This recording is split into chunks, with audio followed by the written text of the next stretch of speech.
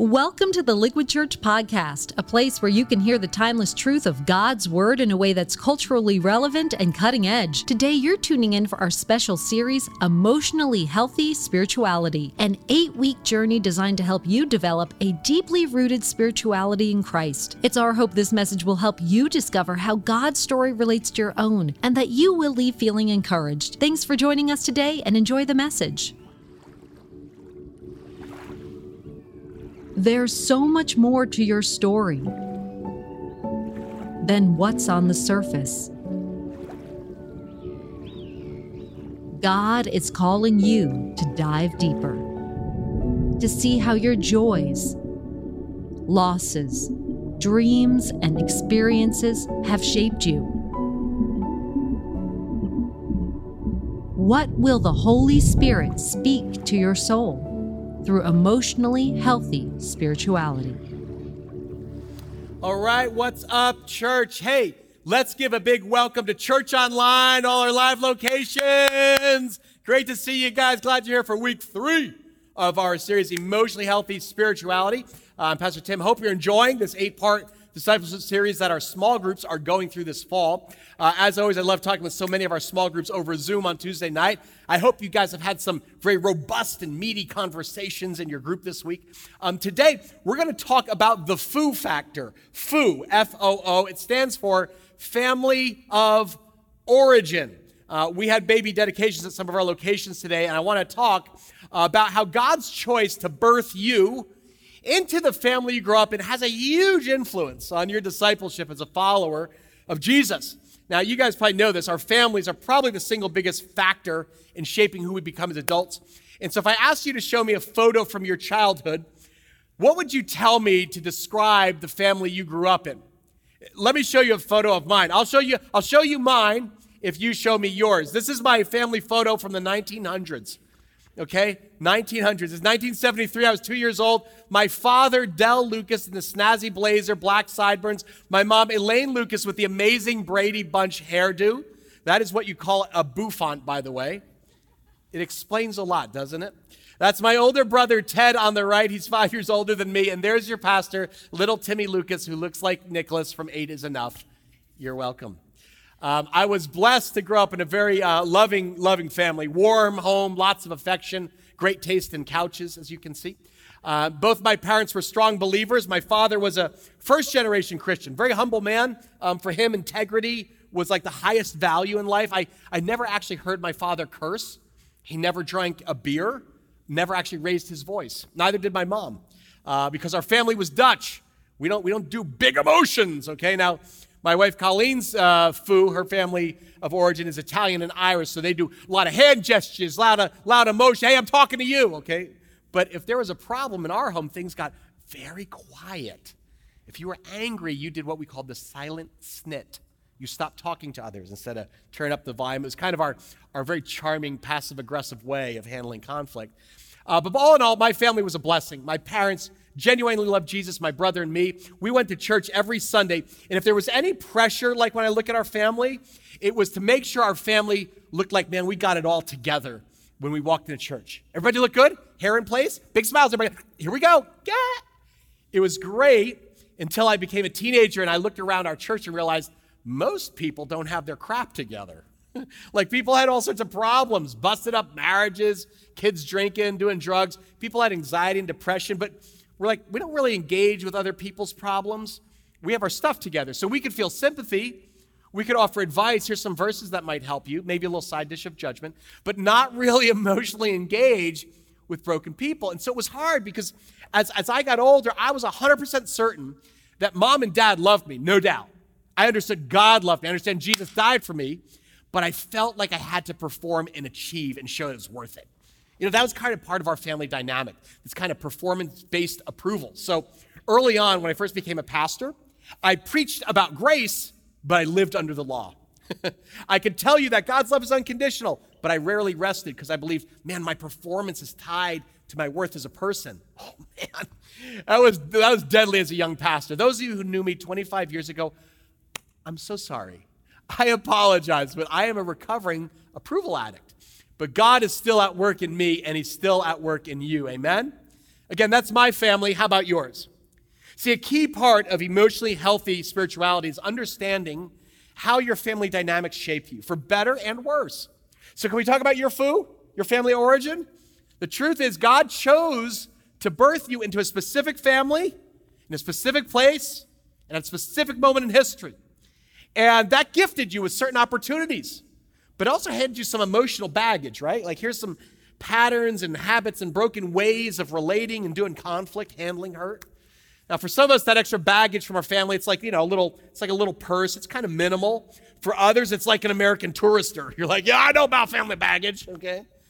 Today's big idea is that a deeper walk with God requires all of us to go back in order to go forward. If you're going to live as your true self, if you're going to walk in true freedom in Christ, it requires actually breaking free from some of the broken patterns of the past in order to live a new life of love in the family of Jesus. So I'm kind of curious right now, how would you describe your family growing up? Like what one or two words?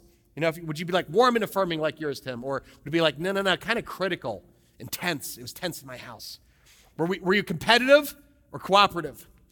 Were you guys close? Was there like a little bit of distance? Fun and playful? Or strict and serious? A lot of rules. Now understand something. When the Bible uses the word family, it means your entire extended family over 3 or 4 generations. Not just your parents. Your brothers, sisters, uncles, aunts, grandparents, great-grandparents, going all the way back to the 1800s. That's how the Bible defines family. And the power of your family going back 3 or 4 generations is really the most powerful influence shaping who you are today. And there is a biblical reason for that. In the book of Exodus, chapter 20, when God gave the 10 commandments to Moses, God said, hey, there's something you should know about me. This Exodus 20, verses 5 and 6. It says, I, the Lord your God, am a jealous God. I want to be number one. And I punish the children for the sin of the parents to the 3rd and 4th generation of those who hate me, but showing love to 1,000 generations of those who love me and keep my commandments. Now, anybody have a little problem with this verse? I struggle a little bit with it because I'm like, why? That doesn't seem fair. Why would God punish the children for the sin of their parents dating back like 3 or 4 generations, right? Like, it doesn't seem right to punish, the kids for something the previous parents did. But then I learned the meaning of the Hebrew word punish here doesn't mean guilty. It means there are consequences that repeat themselves. In other words, the sins of the parents that happen in one generation tend to repeat themselves in future ones. So according to God's words, what happens in one generation often repeats itself in the next. I'm going to put that on the screen. It's a big truth. What happens in one generation often repeats itself in the next. Now, we see that reality play out all the time, right? I mean, it's very common. You can think of families where you see patterns repeating from one to the next, things like divorce and alcoholism, addictive behavior, sibling rivalry, poor marriages, runaway children, pregnancy out of wedlock, sexual abuse, broken relationships. And scientists debate whether that's a result of nature, that is our biological DNA, or is it nurture, your environment conditioning. Personally, I think it's probably both. But the Bible makes clear the blessings and sins of our families going back 2, 3, 4 generations often repeat themselves. Again, look at Exodus 20. This is kind of fascinating. Punishing the children for the sins of the parents, the 3rd and 4th generation, but showing love to 1,000 generations of those who love me and keep my commandments. In other words, it's not just the influence of your mom and dad, but their mom and dad and your grandpa and then your great-grandpa that plays a powerful role in shaping how you look at life and do relationships today. Which explains a lot, right? Like, have you ever met a Christian or someone at church who seems very sweet and sincere about their faith? Like, you ever met a guy you're just like, man, that dude really loves Jesus? But then you notice, if he's ever challenged or corrected by somebody, he instantly gets defensive or I don't know why you're coming at me, explodes in anger, and you're kind of like, bro, where did that come from? The reality is, he may have Jesus in his heart, but he's got grandpa in his bones. Anger is just how our family deals with criticism.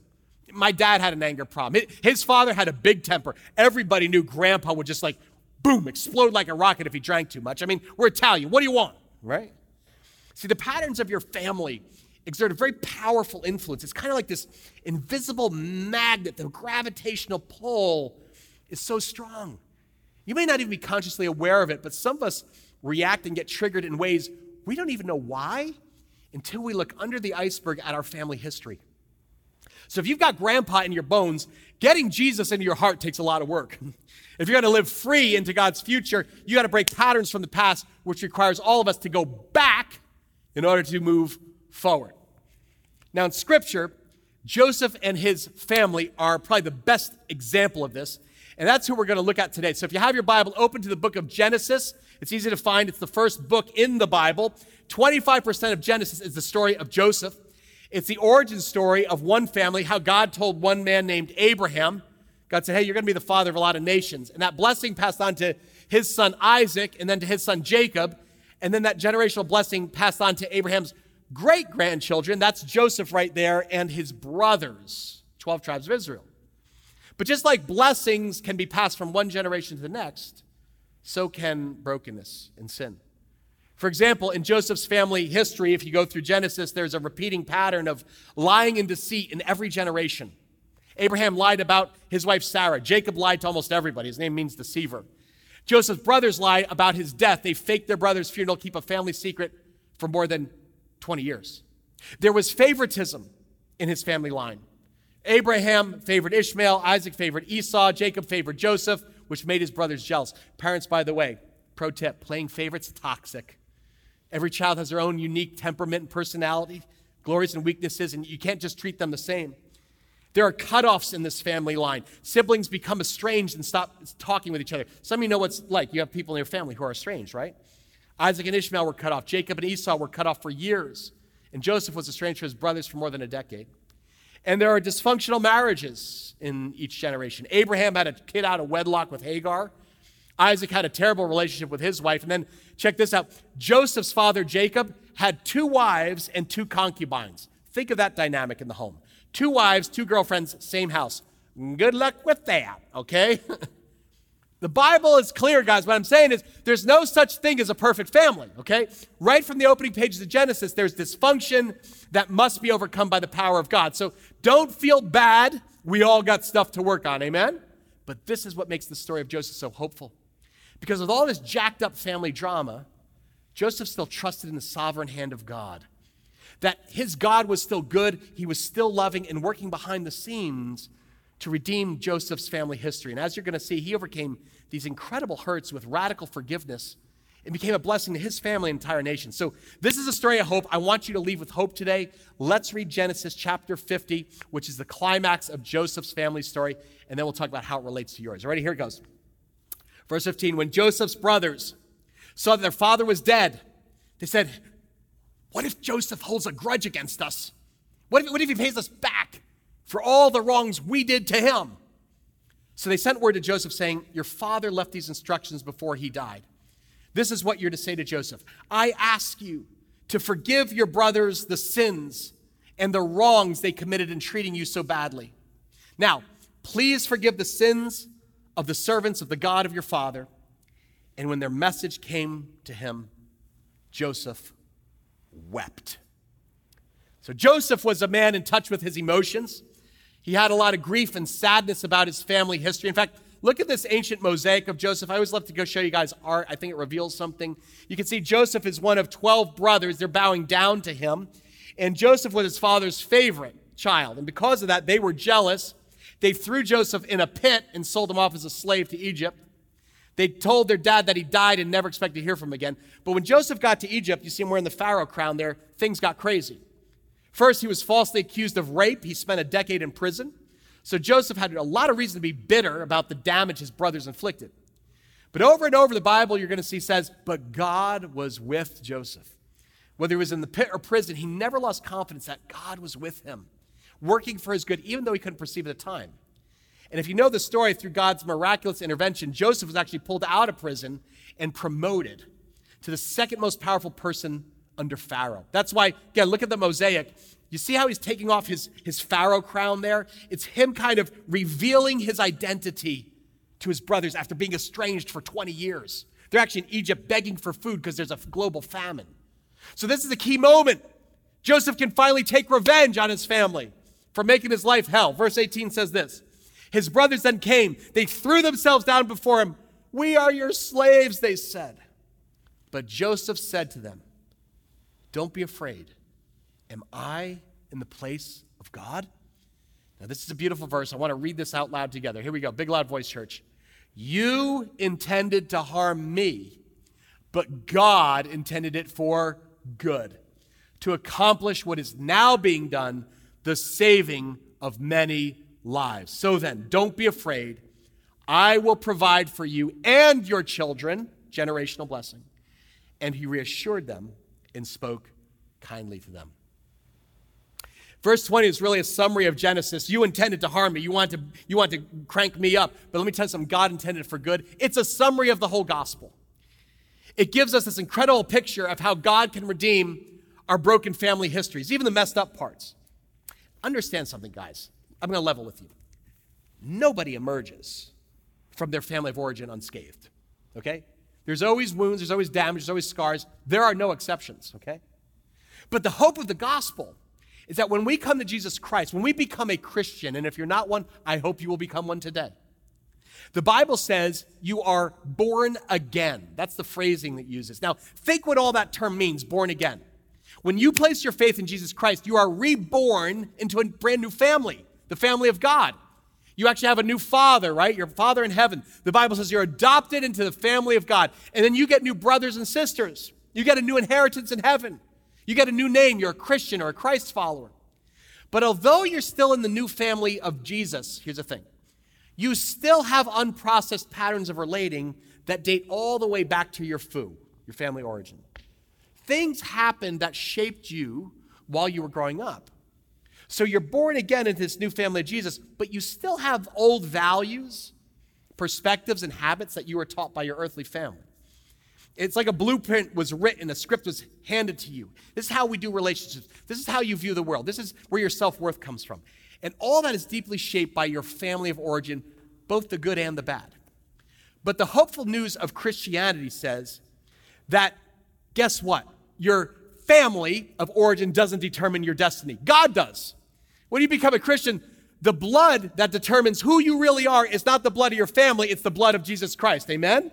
It gives you a brand new identity as a child of God. So maturing in the family of God, it means you're going to be like Jesus. I'm going to have to crucify the old patterns of my past, the toxic, broken, sinful parts, so you can be set free to be who God the Father uniquely created you to be. Alive, free, healthy, living to the new values of God's family. So to move forward in Christ, you've got to go back. You got to look under the iceberg to look at your foo. Remember the iceberg?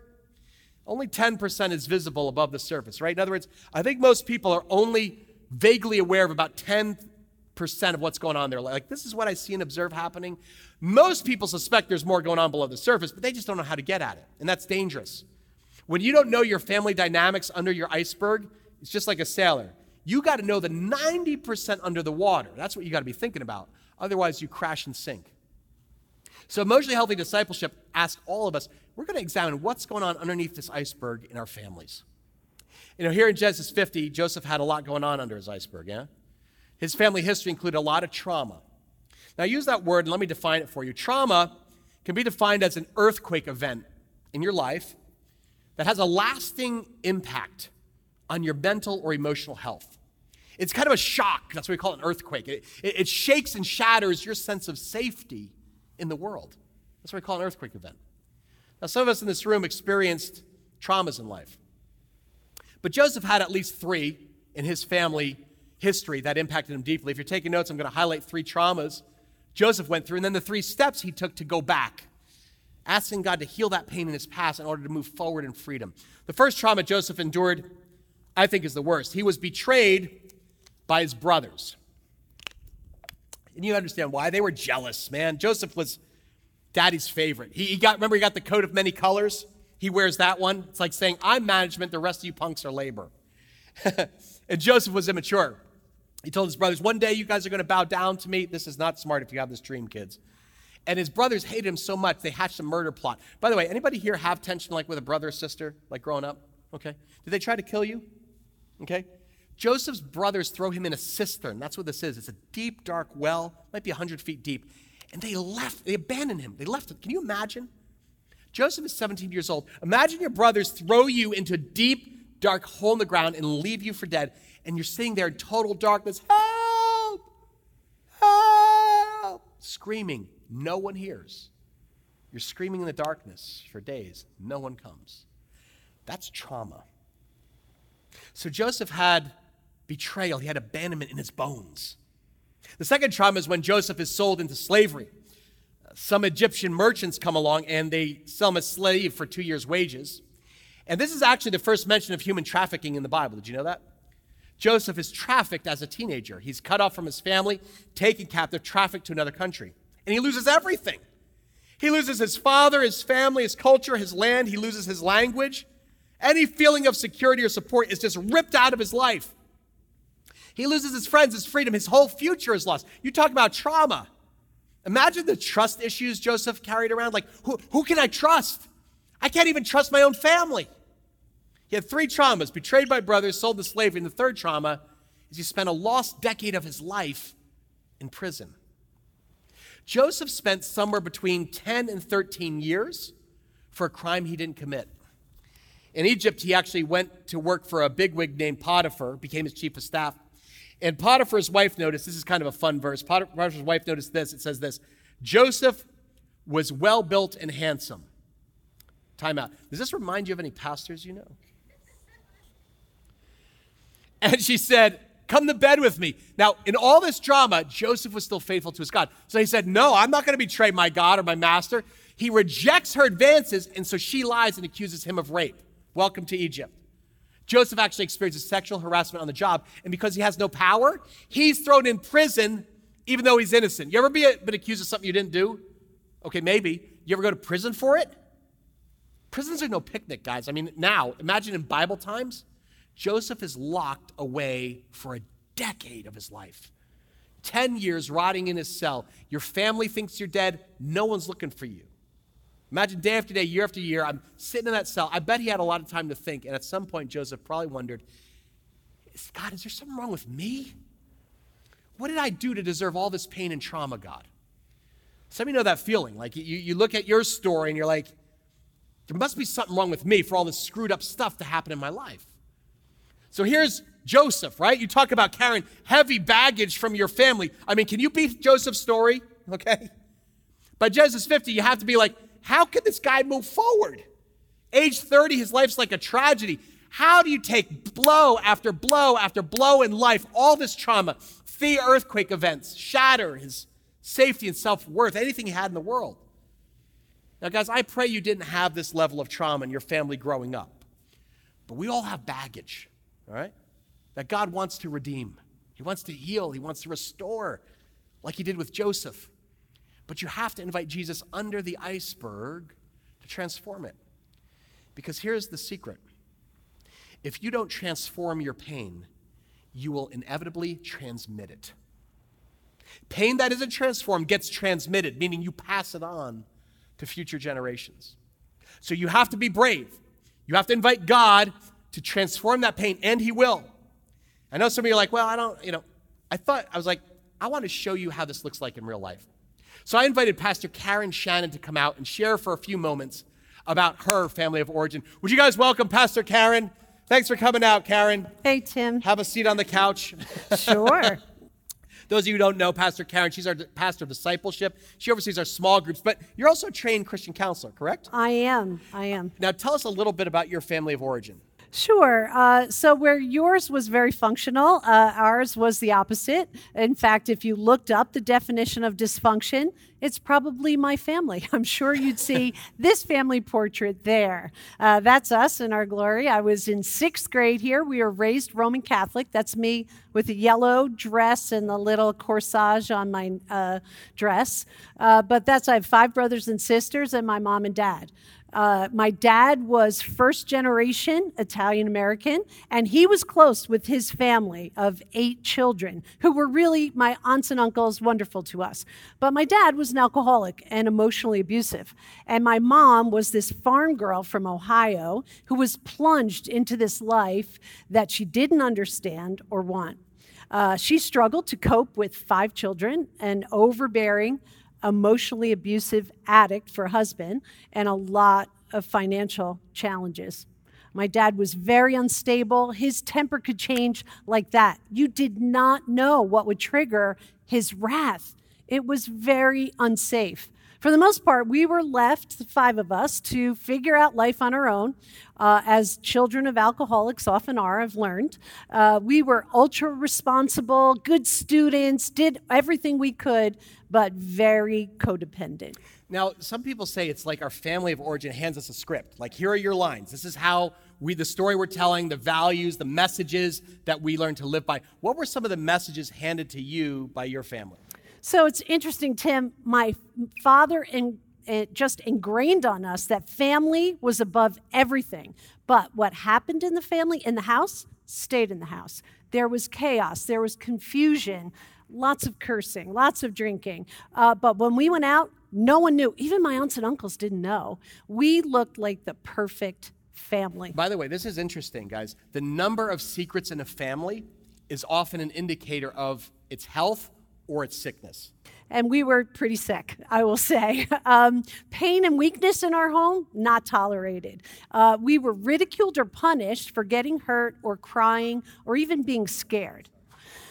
I learned that the way to have conflict was to scream and yell. And then if you didn't get your way, you cut people off. You got the silent treatment. At one point, my dad and I didn't speak to one another for 4 years. And there were 7 of us living in a 5-room apartment. We bumped into each other all the time. He would just look the other way. And I just want to say, the silent treatment is one of the worst ways to treat people because it makes them feel as if you wish that they were dead or didn't exist. So, I mean, I know this is sensitive, but were there any traumas or as what we're calling earthquake events in your life? Yeah. I think there's so many, I can't even get to all of them. We don't have enough time. 1 or 2. Yeah. My parents fought a lot. And when they were fighting, especially when my dad was drinking, he would come home, had been drinking. We would all be laying in bed, my siblings and I, and we would be we'd wonder if dad would come and pull us out of the bed, and then we would be involved in the fighting. He'd hit us, throw things at us. It was like a battle. My parents threatened to split up many times, which we often think, why didn't they? Might have been better, actually. But then they got back together. And then one of the most traumatic things was when I was 3 or 4, one of my uncles used to expose himself to my sister and I during family parties. We never told my mom about it until later when we were older, and we never talked about it again, except my parents used to say, this is one of those messages, don't let Uncle, I'll call him John, in the house when we're not home. Don't let him in the house. So that's incredible. You're a little kid. What messages did you kind of internalize from those traumas? Yeah, one of the things that I realized much later, wasn't right away, is that it was up to us as children to protect ourselves, and we actually raised one another. And then for the abuse, it was interesting. It wasn't until this most recent round of VHS that we did in the spring that I made a connection to my uncle's abuse. By my parents telling us, don't let Uncle John in the house, I realized it was up to me, the child, to be responsible to protect myself from an adult abuser. Kind of crazy, right? To my knowledge, my uncle was never confronted by my parents or told to stay away. It was up to us, the victims, the children, to protect ourselves from harm. I carried a lot of shame and guilt for many years over that until the Lord gently revealed this to me. So how did those negative messages, how did, we talk about them repeating, how did they carry into your adult life as a wife then, as a mother? Yeah, I wish it didn't happen this way, but when Bob and I got married 42 years ago, I quickly realized I was in the same kind of marriage that my mother and father had. Bob had issues with alcohol right away, found that out, and I realized my past was going to be my present if real change didn't come soon.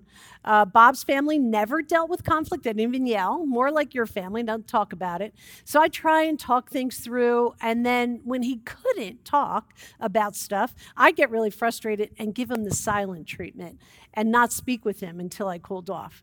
He received that as abandonment and moved farther away from me. So communication was really hard for us because we didn't have it modeled. There's with such chaos and abuse. How did that affect your parenting as a mom? Yeah, I think this is common for adult children of alcoholics. We definitely had a lack of control in our home. And with the abuse, it was kind of the worst thing that could have happened. And so when that happens, we over-control. We kind of overcompensate. And I was a helicopter mom. I was way too overprotective with my own children. I tried to let them know how much I love them, that I'd always be there for them, but it suffocated them. And I definitely put too much pressure on them, especially my oldest son. Brilliant, athletic, independent, but I pushed him way too hard. And it fractured our relationship when he was a teenager. There's a few rough years there. Well, now tell us about the hope, because how did Jesus reveal some of these broken patterns to you and then begin replacing them with the truth of God? Happily, when we came to faith in Christ, Bob and I, we learned about grace, but it seemed too good to be true. I kept trying to earn it. But God showed me the shame and the guilt under that iceberg that I carried from all the secrets, all the silence in our family. My dad's alcoholism, the abuse, and God, in his loving kindness, reminded me that those things were not my fault and to actually bring them to him. You guys are going to be reading Thomas Keating in our daily office, the Day by Day book this week, and he has a great quote in there where he says that God, the Holy Spirit, is like a divine archaeologist digging through the layers of our lives. Think about that. Allowing Jesus to be that archaeologist, give him access to excavate the past. It's like those layers of an onion, right? Where we want to go through them layer by layer and allow Jesus to reveal those places where I was living out of a false sense of insecurity, false shame, false guilt, all of those things that I carried that I was experiencing. It actually hindered my relationship. That's one of the things I learned. It hindered my relationship with God and then around people, especially my amazing husband who has been so patient with me. It was hard work, but asking the Lord to help me believe that Jesus could love me, just that Jesus could love me, took a lot of years. I had to learn that the forgiveness I had been given by Christ has to be extended to others. Now that's so important, because that whole idea of surrendering to the process of God's refining work. Counseling plays a big part in this, huge. Correct? It's huge, absolutely. And I would say that if you've experienced trauma, those earthquake events, it is important to get counseling. The Lord helps us to peel those layers of the onion, but if we're going to go the deep dive, if we're going to let the Spirit excavate, those earthquake events by definition shatter our world, and they disorient us. So you really need the help of a gifted counselor, and that's what's key to the healing process. Let me ask you this. How has God now rewritten your family script with Scripture, with His Word? Oh my goodness, Tim, I certainly wouldn't be sitting here right now with you if it wasn't for God's intervention. One of my life verses, Psalm 40, God took me from the muck and the mire, just plucked me out of that. He secured my feet on a solid rock and secured my path forward. One of the things that I had to learn was that the abuse wasn't caused by me, it wasn't my fault, and I had to release the shame that I carried as a result of it. It was really hard work, but Jesus wanted to free me. And if abuse and trauma is a part of your story, Jesus wants to free you also. This is about freedom, guys, and forgiveness plays a huge role in that. How did forgiveness play a role in moving past your family pain? Because that's a lot. Yeah, it was a lot. My parents, believe it or not, became believers when I was in my 20s, and then Bob and I a little bit after that. And I'm thankful we were able to work through a lot of the damage from the past. And I not only forgave my mom and dad, I've asked forgiveness from my husband and my children, and with a lot of help from Jesus, even the uncle who was abusing us, which was huge. He had already died, but I had to release the bitter root. I had a bitter root in my heart because of what he'd done to us, and God worked powerfully to release that. And so it's been good. Bob and I have had, our ups and downs like everyone, but we've been happily married for 42 years. We have great relationships with our children, their spouses, and our 3 grandchildren. I am really proud of them, Tim. They're wonderful parents, so much smarter than Bob and I. And with God's help, they've broken so many of these generational patterns. And the other thing, God's allowed me, you're talking about Joseph before, God's allowed me to transform some of that pain, some of that suffering as I became a pastor and a counselor. And I'm able to help people go through some of those traumas and bless them and help them in their healing. Last question, as a counselor, why do you think people, I think Christians in particular, have a hard time like going back to go forward? I don't know if I want to dig all that stuff up. Why is that? I think there's a lot of reasons, not just one. Often, I think it's just too painful. I have a lot of people that I counsel say to me, hey, I had to live through it once. Why would I ever relive it? Or I can't change the past. What's the use of going back? Yeah, I think also what I've found is people kind of sometimes hold their parents on a pedestal and feel like, man, it's disrespect. I don't want to say anything negative. I don't want to be disrespectful. But guys, you have to understand something. We don't look back to blame our parents or trash them. That's not the point. 99% of parents did the best they could with what was given to them, right? We're doing the best we can with what was given to us. Right. That's why we're saving for our kids' college and their therapy fund. We have 2 funds. It's really good.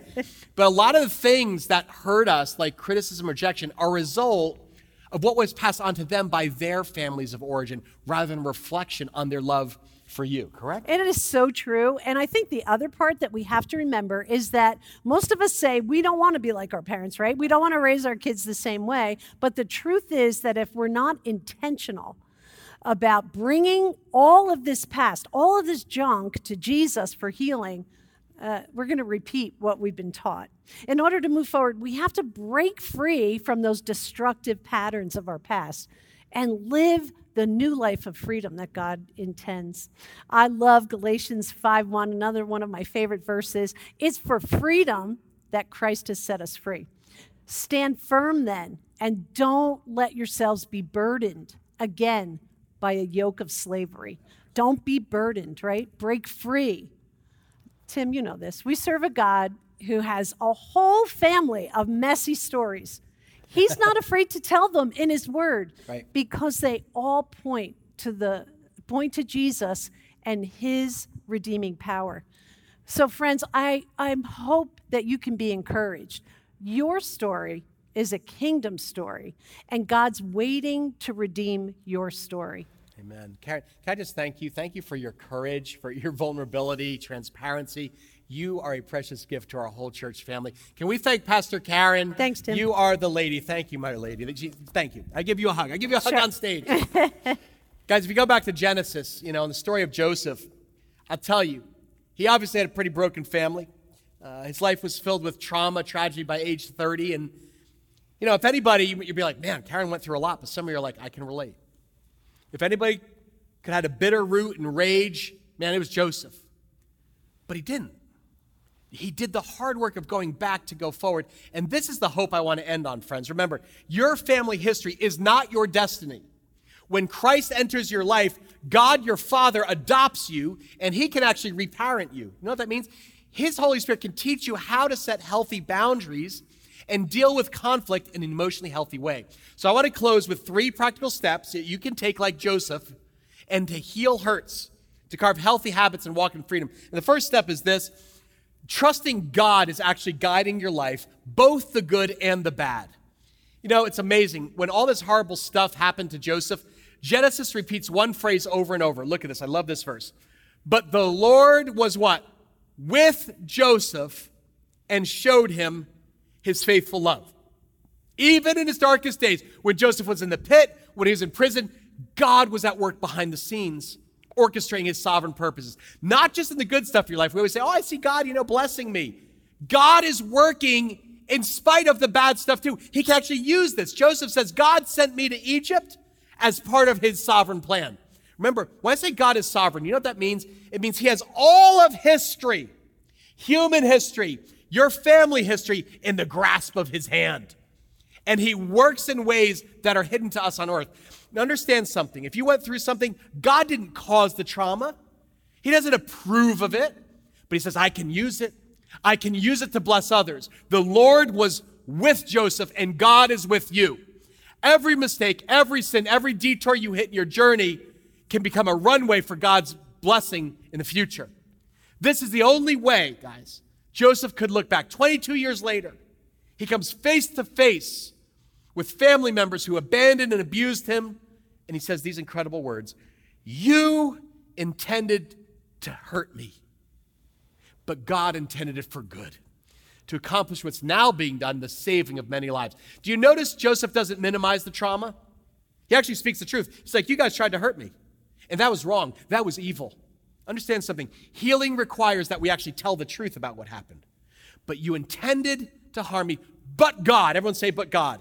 He bent it for good to accomplish what's now happening, the saving of many lives. Joseph was in Egypt during a critical moment in a famine. And he says, I actually see the invisible hand of God moving in my life, even the broken parts. And he's boomeranging it to bless my family and the nations. So that's the first step to healing. You have to trust God is guiding your entire life, both the good and the bad. The second thing Joseph teaches us is to grieve your losses. Verse 15 says, when Joseph's brothers saw that their father was dead, they said, what if Joseph holds a grudge against us and pays us back for all the wrongs we did to him? And when their message came to him, it says, Joseph wept. Put that verse up. Joseph wept. It doesn't say cry. It says wept. There's a difference. Cry is what you do when you break your toe. Weep is what you do when you break your heart. Weeping is an expression of grief. And guess what? Grief is good. Good grief. Grief is a gift from God. So are tears. Salt water brings healing. Most of us don't want to go back and feel the hurt and pain of our past. I get that. But Joseph took the time to grieve what happened to him. In fact, Scripture says Joseph wept so loudly, the Egyptians could hear him, and word of it quickly carried to Pharaoh's palace. He cried so loud, the whole palace heard. So Joseph didn't rationalize or justify the painful years. But out of the honest grieving of his pain, he was able to forgive from the heart, like Karen said, that bitter root, and bless the brothers who betrayed him. And this is the third step, the key one. I'll end with this. You have to ask God to transform family pain with radical forgiveness. I mean, let me tell you something. If that happened to me, man, you came to me 22 years later, you're begging for food. Think all Joseph could have said in this very moment when his brothers are begging on their knees. He could have stayed better and said, I'm not going to see those guys. He could have cut them off, stay estranged. He could have powered up and I'm going to let you feel my wrath. Exploded in a rage. Now I got power over you. How do you like it? Or he could have taken revenge.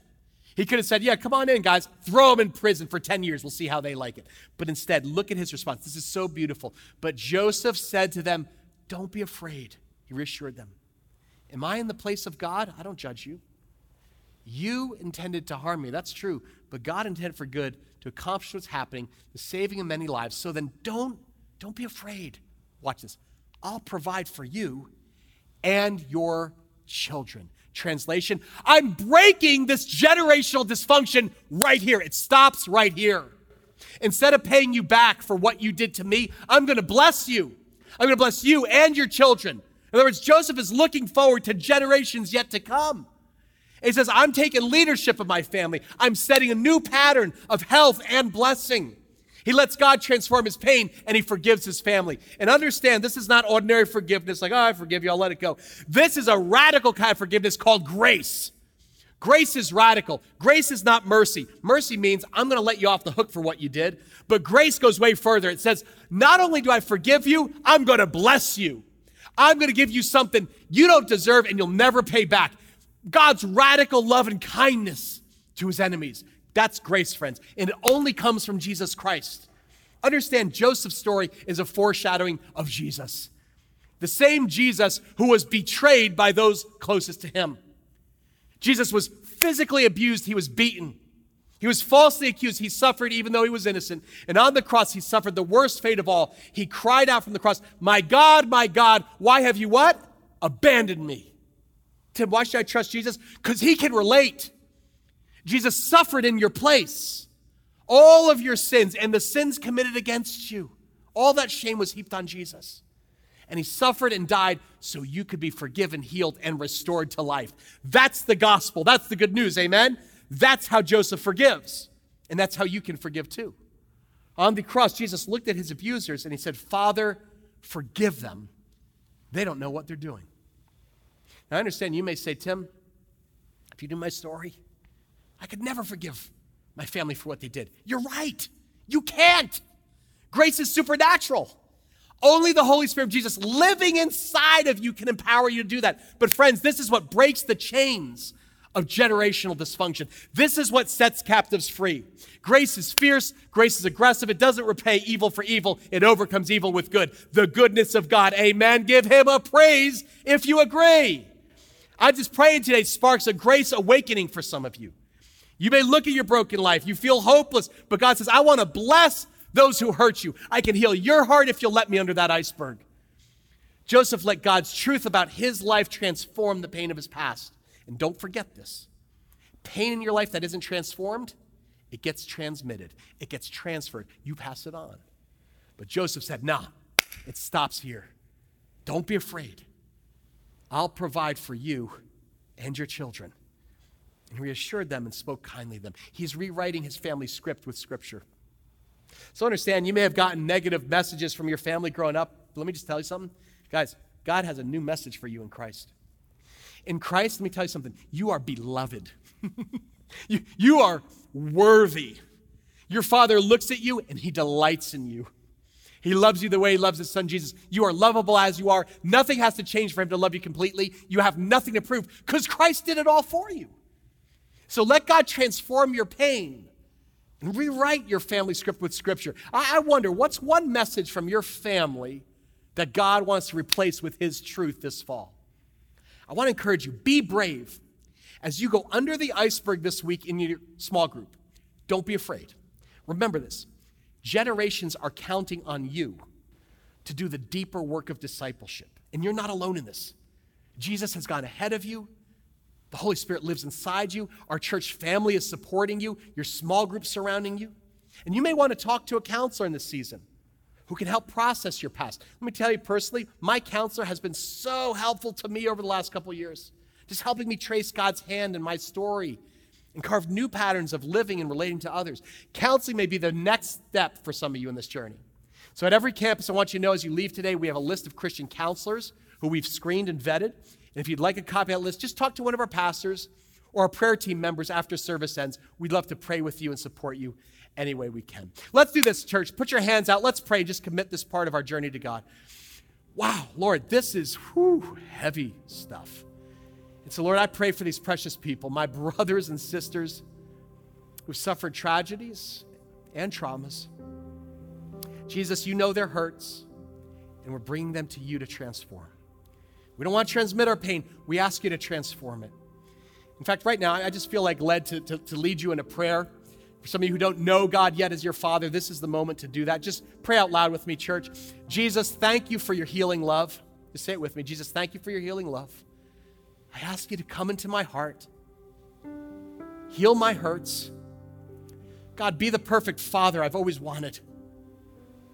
Forgive my trespasses as I forgive those who trespass against me. Adopt me in your family. Teach me to walk in grace, Jesus. I give my life to you today. Father, I thank you right now for our earthly families, everyone, for the blessings and the broken pieces. Holy Spirit, would you give us wisdom to learn from the past, but not be crippled by it? And may we, like Joseph and our Savior Jesus, to whom he points, be a blessing to our earthly families and generations yet to come. In Jesus' name, everybody said together, amen. Thank you for joining us today. If you want to check out Liquid Church for a weekend service, small group outreach, or clean water trip, you can find out more about us online at liquidchurch.com. And if you enjoyed the podcast, go ahead and subscribe or share it with your friends. Thanks again for listening.